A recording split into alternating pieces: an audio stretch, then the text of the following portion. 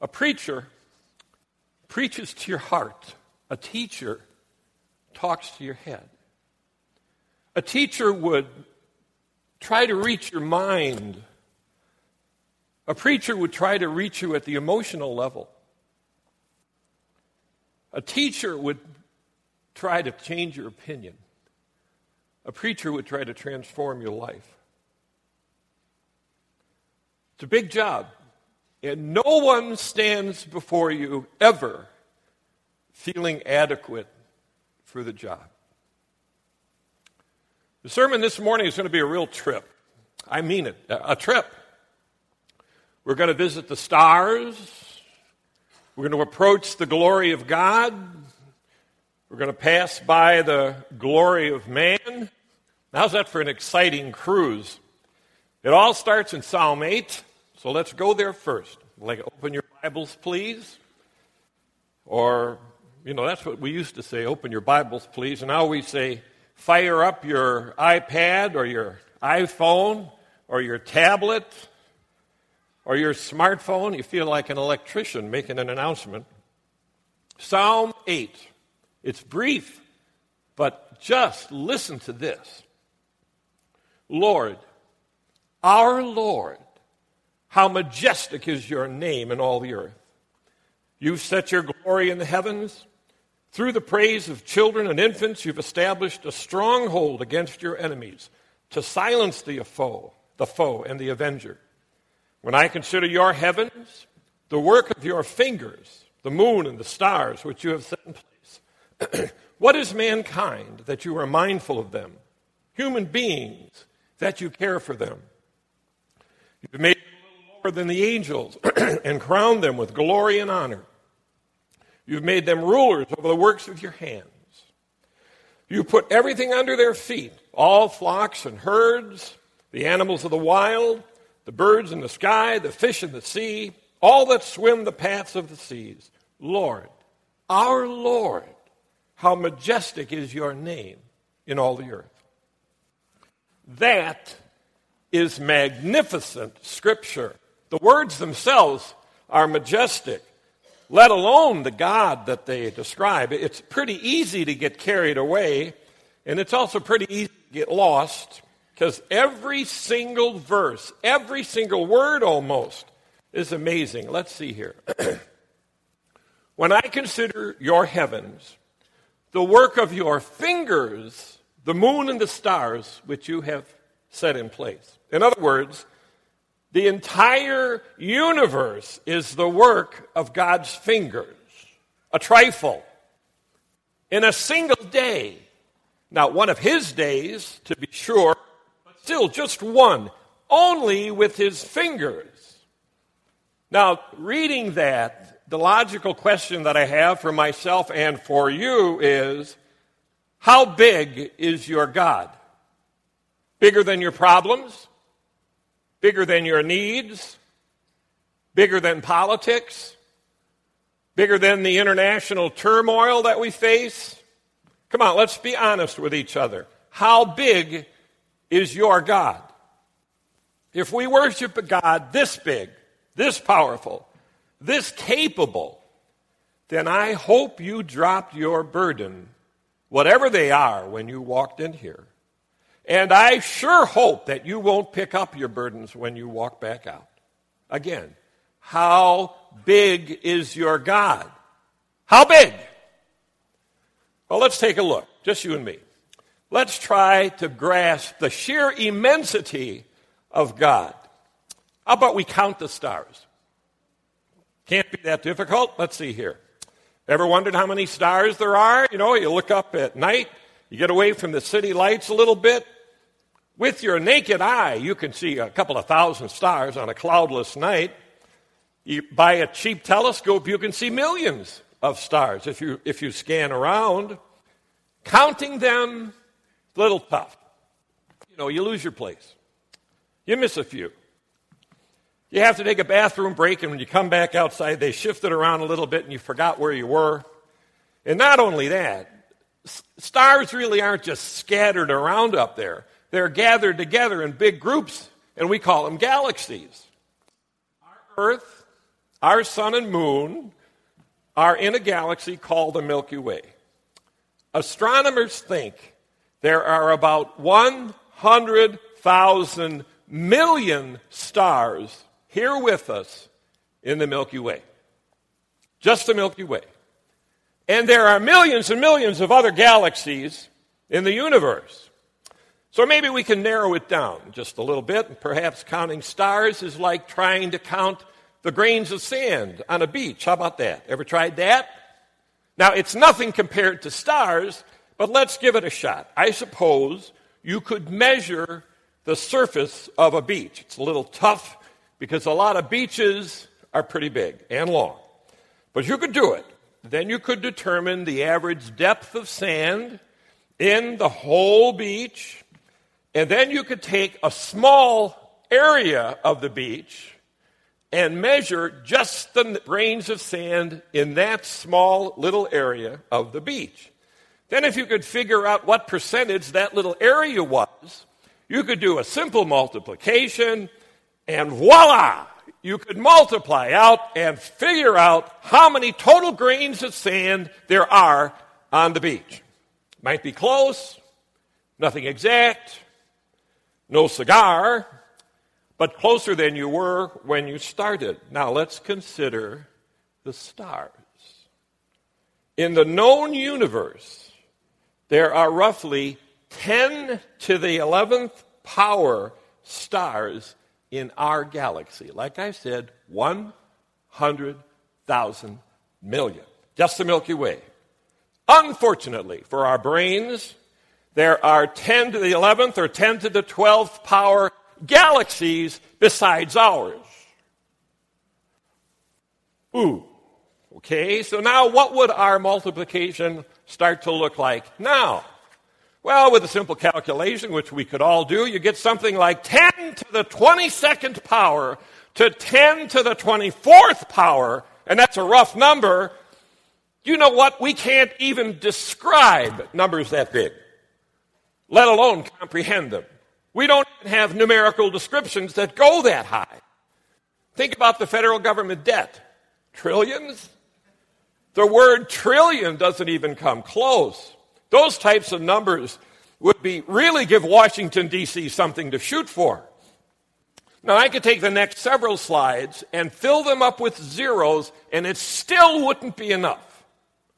Now, of course, technology is exploding out there in space, just like it is on Earth. The Hubble has a deep field image taken with optical wavelengths. It revealed whole new thick dust storms of stars. Herschel uses infrared wavelengths to reveal more stars than we ever knew before. Gaia will study the 1,000 million stars nearby, and let's not forget Hipparchus. It just pinpointed 100,000 stars with incredible high precision and over 1 million, a little less exactly. Are your eyes glazing over yet? How's that for a little bit of God's finger painting? Countless, countless stars, the work of his fingers. Again, I ask, how big is your God? That's the God of Psalm 8. That's the God who promised you everything. That's the God who will never leave you, never forsake you. Let me ask it in a different way. What are you worried about? Why are you worried about it? With a God like that watching over you, how could you possibly be worried about it? As an example, let me take just a second here to thank you for your prayers for our wonderful son-in-law, Mark Losey. As most of you know, Mark was discovered to have a huge tumor in his abdomen, the size of 2 bricks stacked on each other, growing quickly, very likely cancerous. Mark is a wonderful husband and father, 6 children, 3 natural and 3 adopted, and at the time they were also taking care of 3 foster children. We're talking 9. The whole family was concerned. Scared, actually. And then came the night when the whole family gathered together in the master bedroom to talk together and pray together and cry together. And Mark said something that only a strong Christian father would say. He said, "Don't worry, kids. God's got this. God's got this." Well, God did. The surgery was successful. So far, no complications. A few days later, the best possible news, the biopsy results showed no malignancy. It was downright joyous, absolutely joyous, miraculous. But you know what? No matter what the results would have been, no matter what the outcome would have been, Mark's statement was true. It is true. God did have it. God has it still. God always will have it. The God who hung the stars will always take care of everything.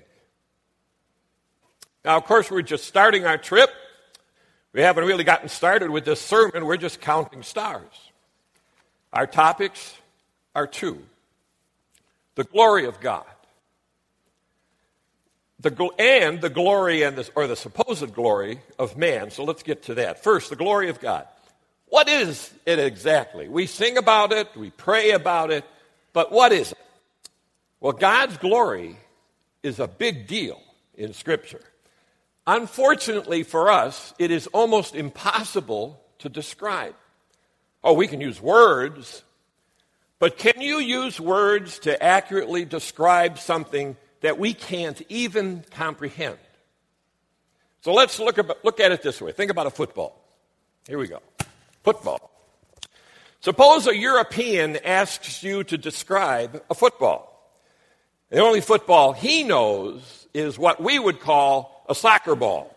So they ask, what is this thing in America you call a football? Well, shouldn't be that hard. You say something like this. Well, it's sort of an oval. It's made of leather. You inflate it so it gets hard. There's laces on it to keep it tight. During a football game, you can throw it or catch it or try to run with it to score what we call a touchdown, while other people are trying to kill you. Now, the poor soul probably wouldn't understand the game, but he'd have a pretty fair idea of what's a football. Now, I want you to consider the word beauty. Beauty is a different kind of word, because some words describe things we can communicate. We say them like football. But some things we try to communicate because we see them, like beauty. Beauty is like that. We can point to beautiful things. Right now, I'm pointing at a beautiful thing right there in the back row. I happen to be married to that beautiful thing. That's a hint, guys. You're supposed to be pointing to the woman next to you. Wife, daughter, come on, point. If we point often enough, we might have a pretty good idea of beauty. Now, try to put it into words. You know, writers get paid big bucks just to attempt to describe beauty, just to even come close to what it is. You can see it, but it's pretty hard to understand and describe. That's what it is with glory. Now, I'm going to try to describe it this morning, and it isn't going to be easy for me to do, and it might be easy for you to understand. First, what I would like to do is contrast glory and the word holy. We sing about them a lot. Do we really know what they are? And how are they different? The holiness of God, to me, is Him being in a class all by Himself. Perfect, great, worthy. So much so that God is completely separate, independent of us, infinitely so, infinitely perfect, infinitely great, infinitely worthy. His holiness is what He is. He's God, and there is no other. There is nothing better. He can't be imitated. He can't be compared. Now, here's the dichotomy. Here's a little bit of thing to think about. Isaiah 6:3. The angels cry, "Holy, holy, holy is the Lord God Almighty." And by the way, it's so important that, 3 is the number of deity. Do you know that this is the only time in Scripture that God is described with 3 identical terms? Holy, holy, holy. It's because it's Him. It's His essence. It's His great defining characteristic. Holy, holy, holy is the Lord God Almighty. And the next thing they say is, the whole earth is full of His. And you would expect them to say holiness. But they don't. They don't say holiness. They say the whole earth is full of His glory. Holy, holy, holy is the Lord God Almighty. And the whole earth is full of His glory. And from that I gather the glory of God is the beauty of His holiness. It's going public about His holiness. It's putting His holiness on display. The glory of God, His holiness for all to see. And the more clearly you see God, the more glorious He is to you. Lord, our Lord, it says in Psalm 8, how majestic is your name in all the earth. But as Isaiah would add, the whole earth is filled with your glory. Now, do you want to see the glory of God? Well, you already did this morning. The earth is a reflection of the glory of God, according to Scripture. His infinite beauty, His infinite greatness. The whole earth is full of His glory. He's shouting at you with it. You drove through it today to get here to church. Through it, God is yelling, I'm glorious. Open your eyes. I am what you see, only it's way better than anything that you see. The whole earth is full of His glory. If we had spiritual eyes right now in this room, we would all see the glory of God right here. We need eyes like that. We need eyes that really see. That's why Satan blinds unbelievers so they can't see the light of Jesus Christ in the gospel. It's why the saints of old were commended for concentrating and looking at and staring at things unseen. Faith is the evidence of things unseen, and the glory of God is the holiness for all to see. And that's as close as I can come, at least this morning, to describing the glory of God. It's quite a trip so far, huh? Now, number 2, what about the glory of man? Well, first of all, the Bible never really says there's glory in man, really. It says we're crowned with glory, His glory. In fact, the original language in Psalm 8 could actually be translated, we're surrounded. You've surrounded Him with glory. You've clothed Him with glory. But again, it's His glory, not ours. I've always been interested in the fact that of all the creatures God made, they're all covered except man, except humans. Have you ever thought about that? Animals have fur, birds have feathers, fish have scales. We got nothing. Animals have skin, but they have fur. Fish have skin, but they have scales. Birds have skin, but they have feathers. Man has skin. Why? Well, because we didn't need a covering before the fall.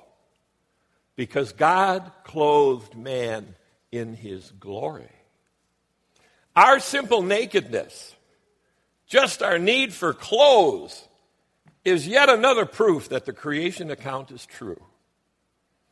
Look at verse 5, Psalm 8. You made Him a little lower than the heavenly beings, crowned Him or clothed Him with glory and honor. Talking about the creation of mankind here.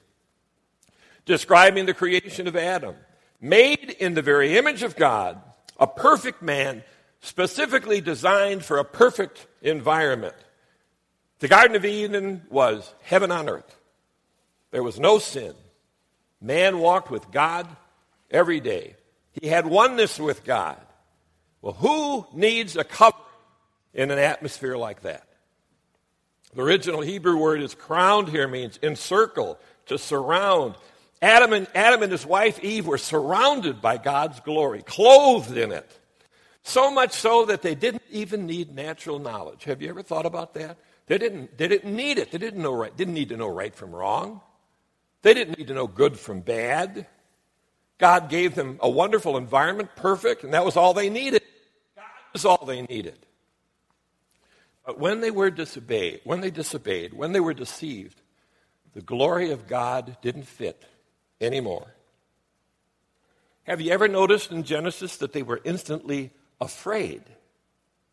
Isn't that interesting? Afraid. See, I could see embarrassed. I could see that, but why afraid? It says they made coverings from themselves and hid from God. Well, before the fall, they felt no shame about being naked. Now what? The sorry story is told in Genesis 3, verse 7. Then the eyes of both of them were opened. They realized that they were naked, so they sewed fig leaves together and made coverings for themselves. Again, why? Why coverings? Really? They were the only human beings in the garden. All the animals were gentle. Everything around them was tame. There was no danger.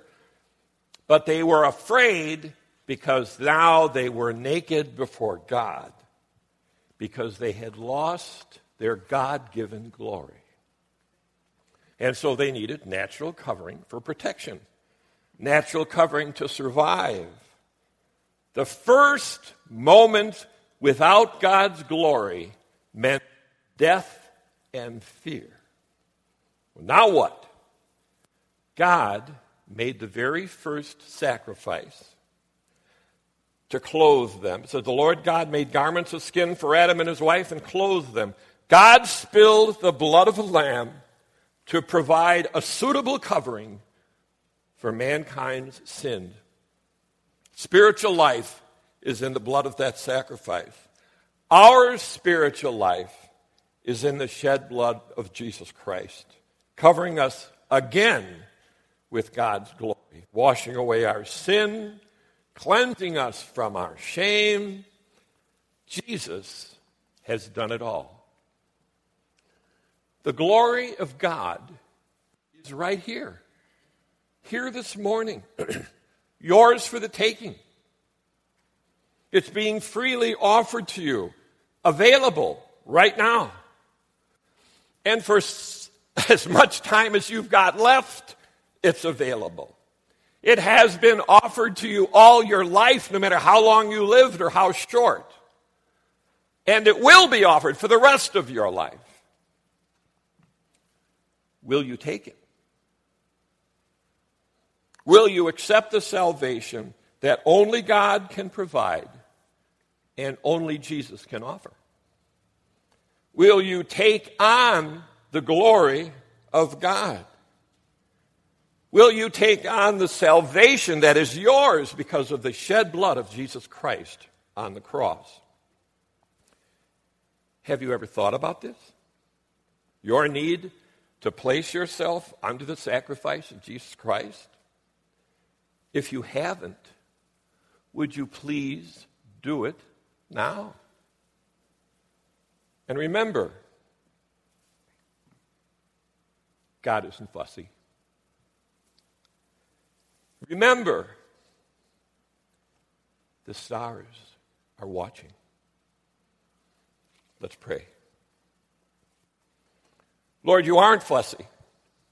You want everyone. It doesn't matter the past. It doesn't matter the sin. It doesn't matter the weakness or the shortcoming. It doesn't matter the years of unbelief.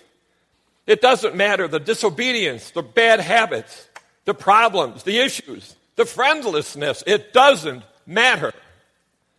You want everybody. You love everybody. It's a reflection of your glory, the forgiveness that you offer, the grace that you provide, the love that you share.